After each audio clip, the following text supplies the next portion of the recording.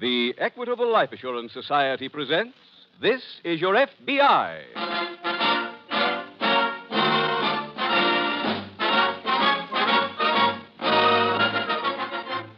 This is Your FBI, the official broadcast from the files of the Federal Bureau of Investigation.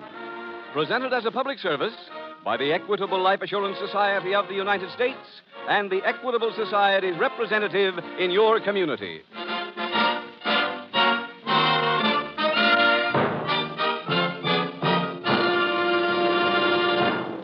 Half an hour from now, when this Equitable Society program ends, the following scene will be enacted in hundreds of American homes. Husbands will turn to their wives and say, Dear, did you hear what he said about that fact-finding chart for fathers and mothers that the Equitable Life Assurance Society has published? Sounds like just what we need. I'm going to ask my Equitable Society representative to bring me a copy. It happens every time we offer the fact-finding chart for fathers and mothers. Requests pour in to the Equitable Society. What is this chart? What fact does it help you to find? Listen carefully in about 14 minutes, and you'll learn all about this famous chart created for you by the Equitable Life Assurance Society of the United States.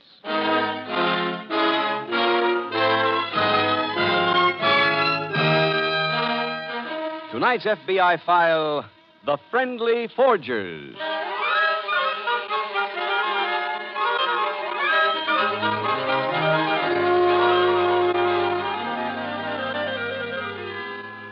When you hear the word criminal, you are likely to think of a young man thoroughly corrupt and thoroughly tough. A young man who uses a blazing gun to punctuate his every action. In the most recent survey taken by your FBI, a survey which covered the field of crime throughout all of the 48 states, it was found that the greatest number of those arrested were 21 years of age.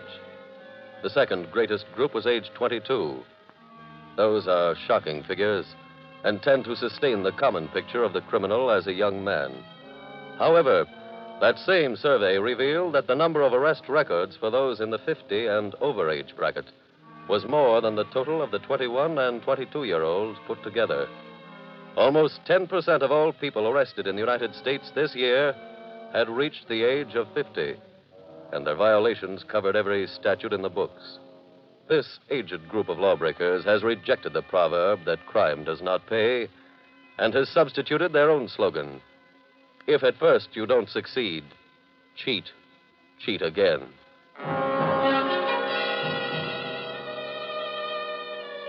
Tonight's file opens in a building located in a small Midwestern town. It is early afternoon, and in one of the rooms of this building, an elderly lady is seated talking to her husband. Calvin, I've got a lot of marketing to do before dinner. Would you please sign my checks now? Of course, Hattie. Let me have them. All right. Here you are. And here's a pen. Thank you. You sign Mr. Thackeray's name on the blue checks and Mr. Goodwin's name on the yellow ones. All right. You know, Calvin, I was just thinking this morning. You sign Mr. Thackeray's name better than he does himself. Thank you. I wish I could make these checks bigger, Hattie, but... Oh, I'm not complaining. How about the young man who's passing these for you? Mr. Raymond? Yes, has he given you any of the money? Well, not yet. Doesn't sound like that boy is treating us right, Hattie. Well, every time I see him, he says that all his money is in a safe deposit box and he can't get to it. Why not? Well, I always see him at night when the bank is closed. Oh. He did give me a note saying he'd pay me what was coming to us. Well, let me see it. Well, now, let's see. Oh, yes, here it is. Now, the note says he'll give us our money tomorrow. Well, let's give him one more chance. Deliver these checks to him tonight, and then go to see him in the morning. All right, Calvin, I will. Your time's up. Well, I'll see you tomorrow, Hattie. I've got to go back to my cell.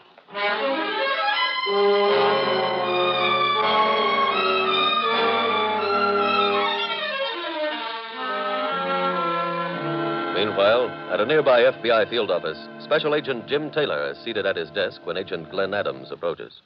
Did you want to see me, Jim? Oh, hello, Glenn. Yes, I walked by your desk before, but you were out. I had to go over to Memorial Hospital. Oh, you look pretty healthy to me. Well, it wasn't anything personal. Ah, that's good. I had an interview with one of the patients over there. Oh? It's a long ride. Well, Glenn, you've got some more traveling to do. Oh? Mm-hmm. The SAC just assigned us to work on a bad check case together. A traveling case? Uh-huh. Here, take a look at this map. Okay. See all those little X's? These? That's right. I just finished putting them there. What are they? Well, each of them indicates a place where one of the bad checks was cashed. Looks like a lot of checks. 37 of them have turned up so far. Well, whoever passed them really fanned out, didn't he? Yeah. Here, look at this. You can see he left here. You can follow the X's north on Route 26 until they reach Corona. Then he passed 3, 4, 5, 6, 7 bad checks, all along Route 11. Now he worked around here, then back into town along Route 82. Well, have we got any description on who passed the check? Not a very good one, Glenn. I guess that's one of the reasons you were assigned to the case. The SAC wants you to visit each of these places and make up a composite picture of the check passer. I guess I might as well start right now. Picture will be a big help, Glenn, as soon as you get it finished. I'll be back as soon as I can. Good. Oh, I've already sent the checks down to the lab in Washington. We should have a report back by the time you're finished with the drawing.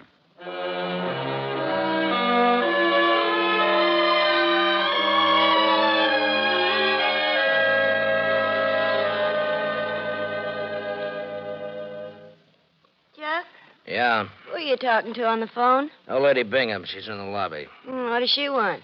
She's coming up to see me. What? She wants some money. That must be her. Get it, will you? Okay.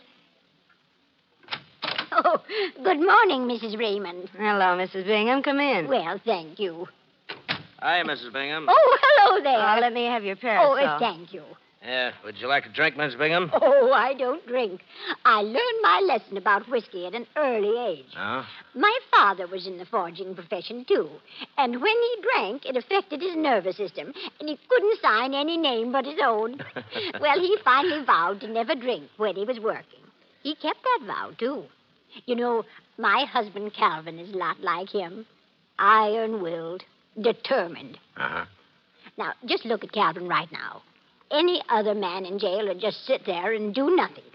But not a week goes by that Calvin doesn't learn a new signature. Well. Why, the first time he ever went to jail, Calvin sold mining stock through the mails. Oh? Yes, sir. He used the prison library as his office, and he made enough money to hire a new lawyer who got him a pardon. Well, he sure deserves a lot of credit, don't he, Ruth? Yeah. Well, you keep working that hard, Mr. Raymond, and you'll be as successful as Calvin is at his age. Well, I'll sure try.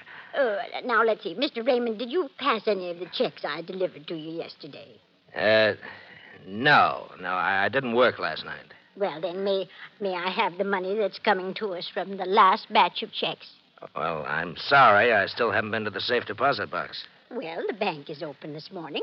Why don't we go down there now? Chuck, today's Monday. The bank's closed today. Oh, yeah. Yeah. I've never heard of a bank closing up on a normal day. Well, you've heard of it now. Mr. Raymond, I hate to say this, but I don't think you're telling me the truth. Oh, Mrs. Bingham, do I look like a man who would cheat an old lady? You gave me a note, and your note said that you would pay me today. Well, I know, but if the bank is closed, what can I do? I need that money to get Calvin out of jail. Oh, I'm sorry. Young man, you're trying to hoodwink me, but you're not going to get away with it. I'll get the money that's due me, even if I have to turn legitimate and call in the police.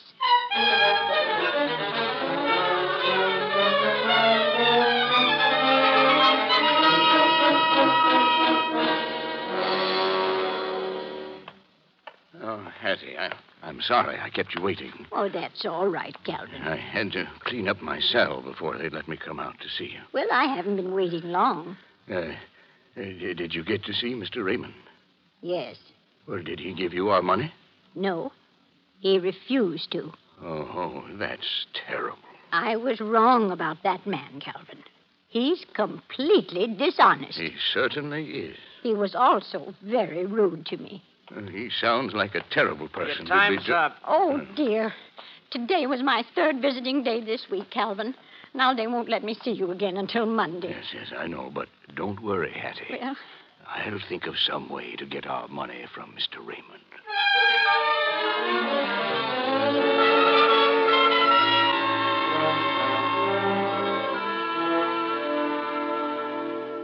Jim, Jim, it took a lot of work, but I've got that composite picture. Good. Let me see it, huh? Here. I know I'm no Rembrandt, Jim, but I think that's a pretty good likeness of whoever passed those checks. Oh, I'm sure it is, Glenn, but this is a young man. Well, Well, before you came in, I got a report back from the lab in Washington. what did they say? The handwriting analysis section said that these checks are the work of an old-time forger named Calvin Bingham. Well, maybe Bingham is working with this young man. Oh, he can't be. Why not? According to the records, Bingham started a 2-year sentence for forgery last September. Was the lab sure about it being Bingham who wrote the checks?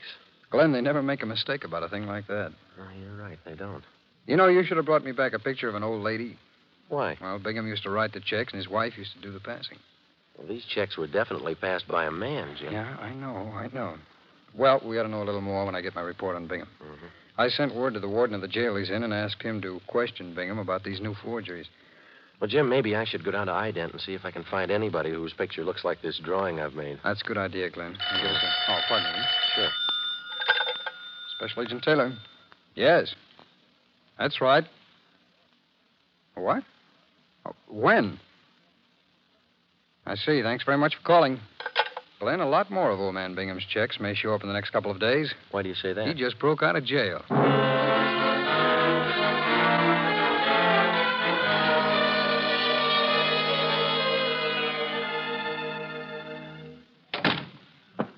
there? It's me, Hattie. Calvin. That's right. My goodness, Calvin, what in the world are you doing here? I've come home, that's all. Well, when did you get out? What happened? Well, I suppose you'd say I broke out. Jailbreak? Yep. Well, but how did you manage it? I was given a new cell companion yesterday. A man named Miller. Yes? He was very angry about being in prison. So, early this morning, he decided to break out.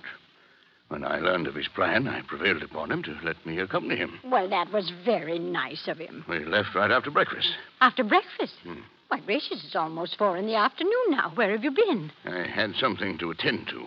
Even before you saw me? I wasn't sure this thing could wait, Hattie. I went to see Mr. Raymond. Oh, I wanted to talk to him about his being so rude to you yesterday. Calvin. I also wanted to ask him for the money he owes us. What did he say? He refused. So there was nothing I could do but pick his pocket. Good for you. I got all the money he owes us and more besides. From his pocket? Indirectly. I got $8,000 in cash. $8,000? Hmm? Why, that's like old times. Hattie, I think we ought to take a little trip with Mr. Raymond's money. Oh, I'd like that, Calvin. And it'll teach him a good lesson, too. He'll know now that honesty is still the best policy.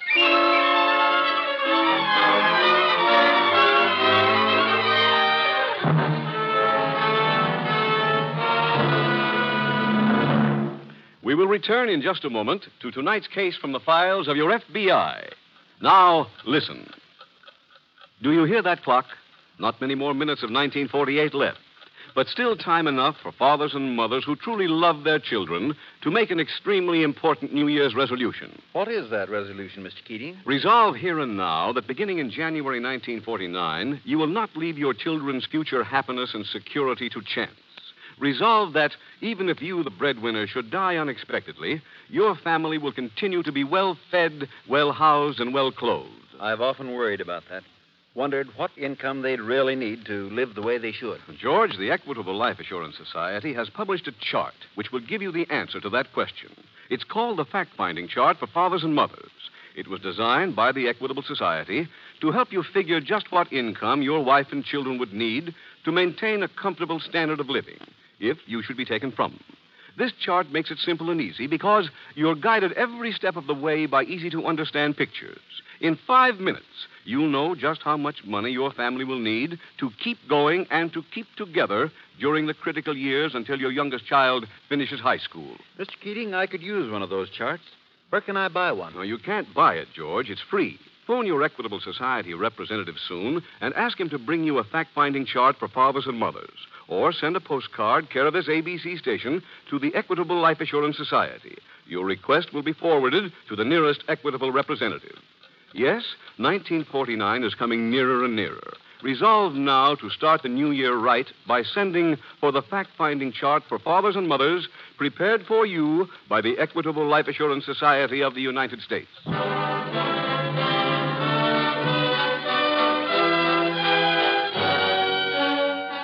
And now back to the FBI file, The Friendly Forgers.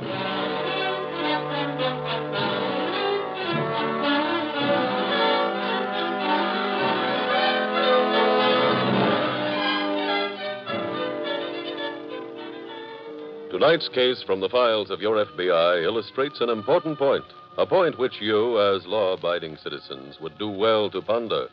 The prison from which Calvin Bingham escaped was a small, poorly guarded one-story building.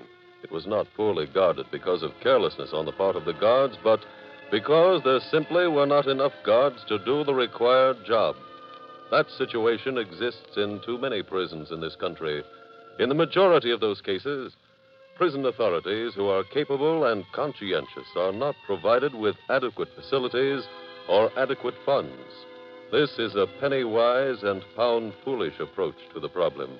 Under the best of circumstances, it is a difficult job for any law enforcement agency to apprehend the criminals of the community. Once apprehended, though, it is obviously to your best interests that those criminals serve the sentences which have been meted out to them. For only in that way can you be sure that any real advancement is being made in the constant war against crime. Tonight's file continues at the apartment of Chuck Raymond. All right, I'm coming. Who is it? It's me, Ruth. Okay. What happened to your key? I lost it. Well, that's not very bright. How come you're up and dressed? I had company. Who? Calvin Bingham. He busted out of jail and came up here to see me. He wanted some dough. What'd you tell him? I brushed him off, chased him out of here. Told him if he beefed anymore, I'd blow a whistle on him. Good. Chuck, there's a joint around the corner. Give me your key and I'll go down and get a new one made. Okay. Hey. What? My keys, they're gone. Maybe they're in on the dresser. No. I remember putting them in my pocket. Hey, wait a minute. Old man Bingham, he clipped me for my keys. Oh, he clipped your keys. What are you getting excited about? One of those keys was where our safe deposit box.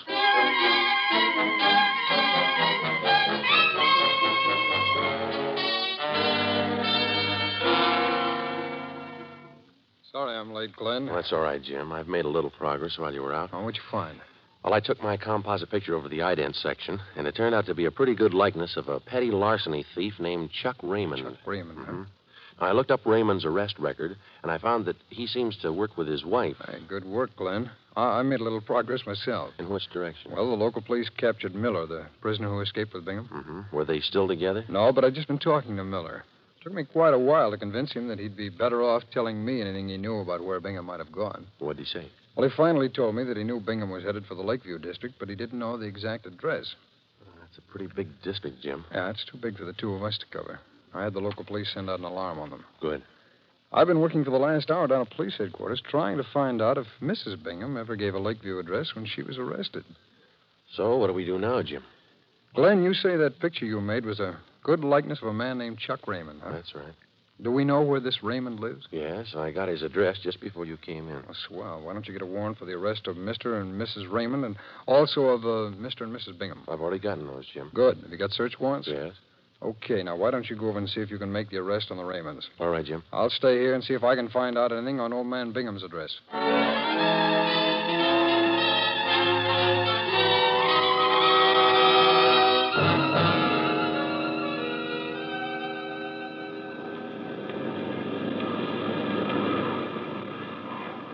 Just think, Calvin. My first plane ride. Nice, isn't it? Yes. Calvin, you never did tell me how you got Mr. Raymond's money. I just took his keys and went to his safe deposit box. When I got there, I copied his signature off the note he gave him. That was very clever. Thank you, Hattie. You've earned a good vacation. Oh, I intend to keep working. What a lovely place like St. Petersburg. Oh, Calvin. St. Petersburg is where all the old folks go. They're a very fertile field. How do you mean? They're always playing shuffleboard. You know the way they play that, Hattie? Is that where you take a stick and push a little round piece of wood across a place that's got some numbers painted on it? That's right. And whatever number the little piece of wood stops on is what you count on your score. Oh, uh-huh. The highest number is 10. Hattie, I've got a way to play where I get all 10s. Really? How? Paint the 10 with heavy lead paint, and then put a strong magnet in the little round piece of wood. Calvin, I'm proud of you. Imagine being married to the first shuffleboard hustler in history.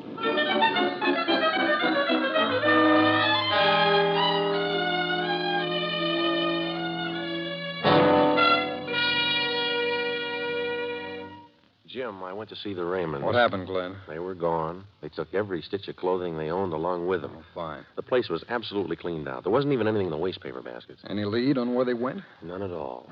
There's a self-service elevator in the building, and none of the neighbors saw them leave. Well, that makes our problem a little more difficult. Nothing came in on the Bingham alarm, did it? No, not a thing, Glenn. Do you suppose they could all be together? Well, your guess is as good as mine. Oh, pardon me, Glenn. Special Agent Taylor speaking. Yes, Lieutenant. You did? Oh, just a minute. I'll copy that. Your pencil, Glenn. Yes. Okay, Lieutenant, go ahead. Yep, got it. Thanks very much, Lieutenant. We'll get out there right away. Glenn, that was police headquarters. A cab driver just called them to say he saw old man Bingham's picture in the paper. Uh-huh. He says he picked Bingham up in front of the First National Bank yesterday afternoon and took him to 831 Oak Street. Well, that ties in with what Miller told you, Jim. Oak Street is in the Lakeview district. Yeah, I know that. Come on. Let's get out there.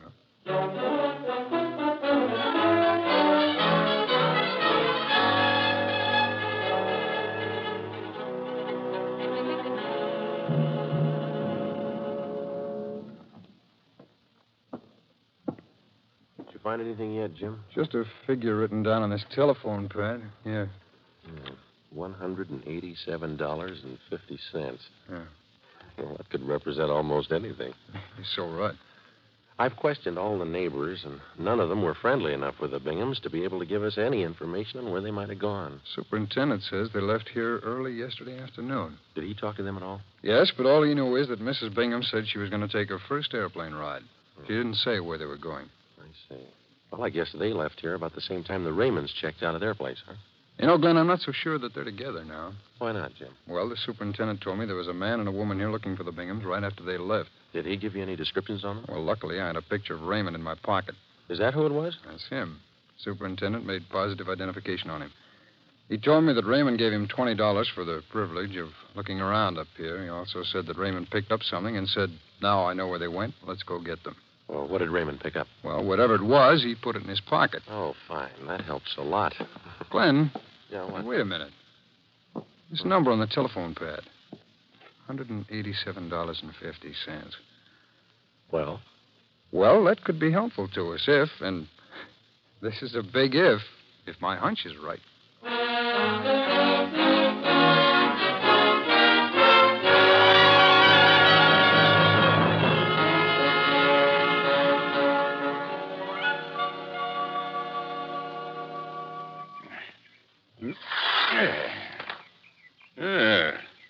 Calvin, oh, I do wish you wouldn't practice shuffleboard without anything on your head. Oh, but Hattie. This there's sun enough- is very strong down here.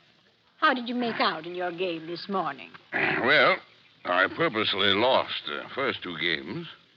And then the old coot I was playing with bet me $50 on the next game. He's coming back this afternoon to play for $100. Oh, how sporting of him. Oh, this is a delightful means of making a living, Hattie. Indeed it is. Even better than check passing. Oh, I wouldn't say that, Calvin. After all, in check passing, there's traditions. Well, I suppose so. Besides, we all... Calvin. Huh? Look who's coming down the path. Mr. and Mrs. Raymond. Oh, my. All right, you two, just stay where you are. Hello there. How did you ever know we were here? I found the telegram you got from this hotel confirming your reservations. Oh, that was careless of us, wasn't it, Hattie? Dear me, yes. Chuck, let's get our money and get out of here. You heard what my wife said? Get it up. Well, I'm sorry. I deposited all the money in the bank this morning. Look, that's our routine. He really did, Mrs. Raymond. Listen to me. If you don't turn around and walk back to your hotel with me and get me that money, I'll crown you both. Mr. Raymond, please don't create a scene. You heard me. Now, do I get that money or don't I? I don't think you do. Huh? Look, mister, you stay out of this. This is private business. No, it's also my business. Good for you, young man. I'm a special agent of the FBI. Oh, I'm taking all four of you down to headquarters. Oh, and, Mr. Bingham, I've got some advice for you. Uh-huh. And what's that, sir? When we get to headquarters, don't try to put up a check for your bail.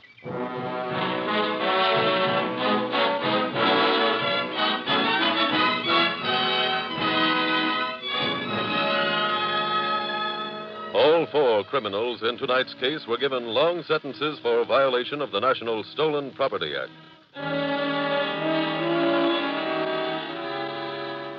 The clue which led to the capture of the four criminals in tonight's case from the files of your FBI were the figures which Special Agent Taylor found written on the telephone pad at the apartment which had been occupied by Mr. and Mrs. Bingham.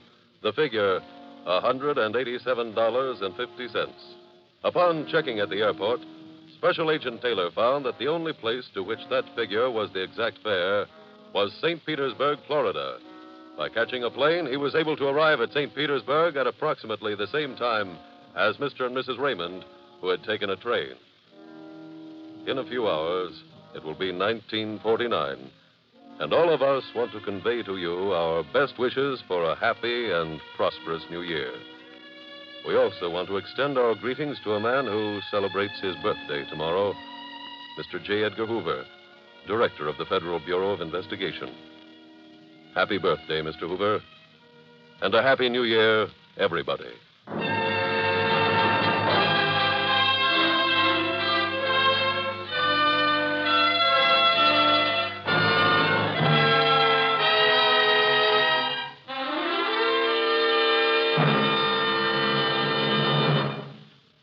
In just a moment, we will tell you about next week's case from the files of your FBI.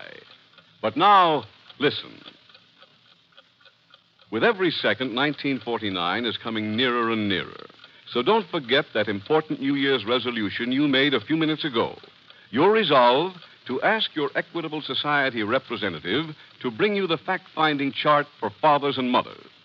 If you have difficulty in finding an Equitable representative, write a postcard, care of this station, to the Equitable Society. Your card will be forwarded to the nearest Equitable office. In any event, be sure to start the new year right by getting the fact-finding chart for fathers and mothers prepared for you by the Equitable Life Assurance Society of the United States.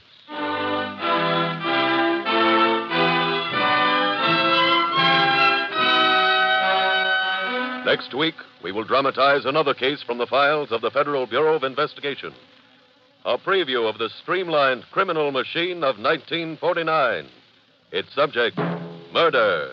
Its title, The Out-of-Date Killer. The incidents used in tonight's Equitable Life Assurance Society's broadcast are adapted from the files of the Federal Bureau of Investigation. However, all names used are fictitious, and any similarity thereof to the names of persons living or dead is accidental.